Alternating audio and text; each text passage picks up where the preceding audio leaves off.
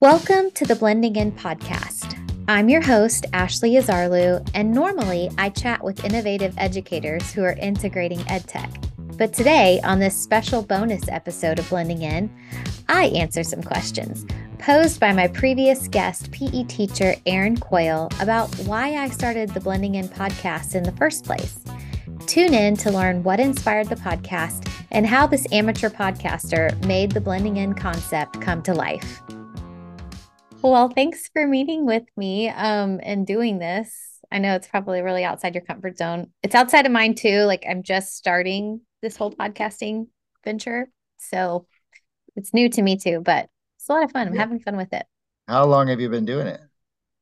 So I started recording in September, but I was building it from like last April. Okay, gotcha. Like, getting everything set up, building the website, contracting with the musician, like, all of it. So Yeah.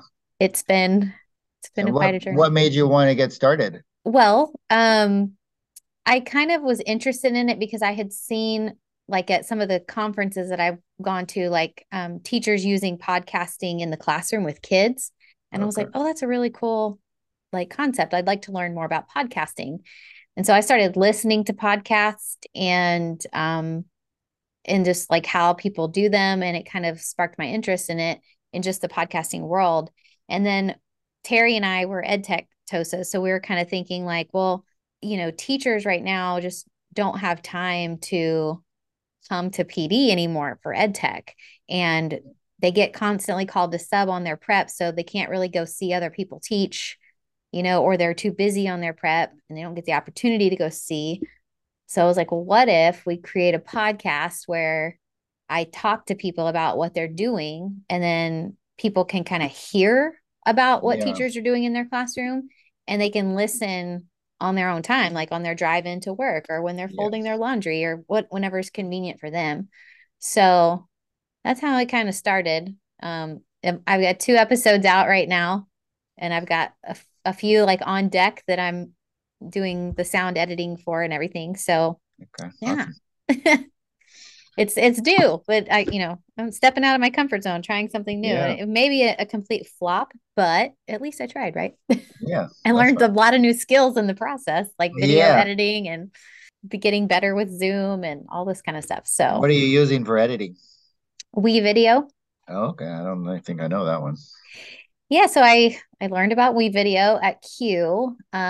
And we have Screencastify, so I could use Screencastify, but WeVideo has a little more dynamic features like that you can do a little bit more with WeVideo than you Yeah. can with Screencastify. And so Ben actually asked us to pilot it. So there's like me and Terry, and then like I think we have 70 licenses with 2 teachers and some Okay. students who are kind of piloting it because he wants to see if it's going to be a worthwhile platform to purchase for the district. So Okay. Gotcha. yeah, so I'm kind of using it in a couple of different ways. Like let's do this podcast with it, but also see how it works. Yeah. Had you used any of the other ones like iMovie or Movie Maker or Adobe? Not really. I haven't done a whole lot with Adobe. With iMovie, like my kids at home have iPads because they're in Temecula Unified. So Okay. they have dabbled with it a little bit and I've kind of looked over their shoulder and seen a little bit, but I don't own an iPad.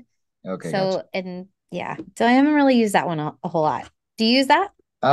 Yeah, I've used all of them. I haven't heard of WeVideo, but I used Movie Maker and iMovie, and I used to use Adobe back in the day when it wasn't as easy, and you'd like have to like film it and then upload it, and uh, Yeah.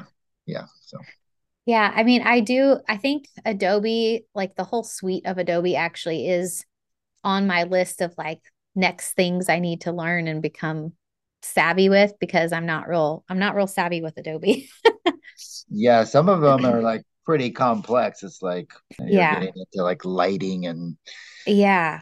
I'm not in that world. Not yet, at least. I don't know if I ever will be, but it's one of the things, I consider myself a lifelong learner. And so I'm like always looking for, okay, what can I learn or try or do next? And that's like on my list of things. Need to yeah. learn this. Thanks for listening to this special bonus episode of the Blending In Podcast. In today's show notes on blendinginpodcast.com, I'll include some extra information that wasn't discussed in the episode, including more details about the production process, as well as links to all the platforms and tools that I use to produce the show. As you heard today on this bonus episode, I'm producing this show all by myself, so it would mean the world to my little amateur podcaster heart to have your support.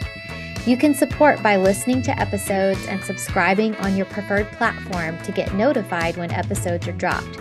You can also share episodes with your educator friends and family, and you can follow the podcast on social media platforms and add to the conversation online with hashtag BlendingInPodcast. Or you can even support by making a monetary donation. Any support that you offer will help me continue to produce this show to inspire educators to innovate and integrate. Thanks for listening.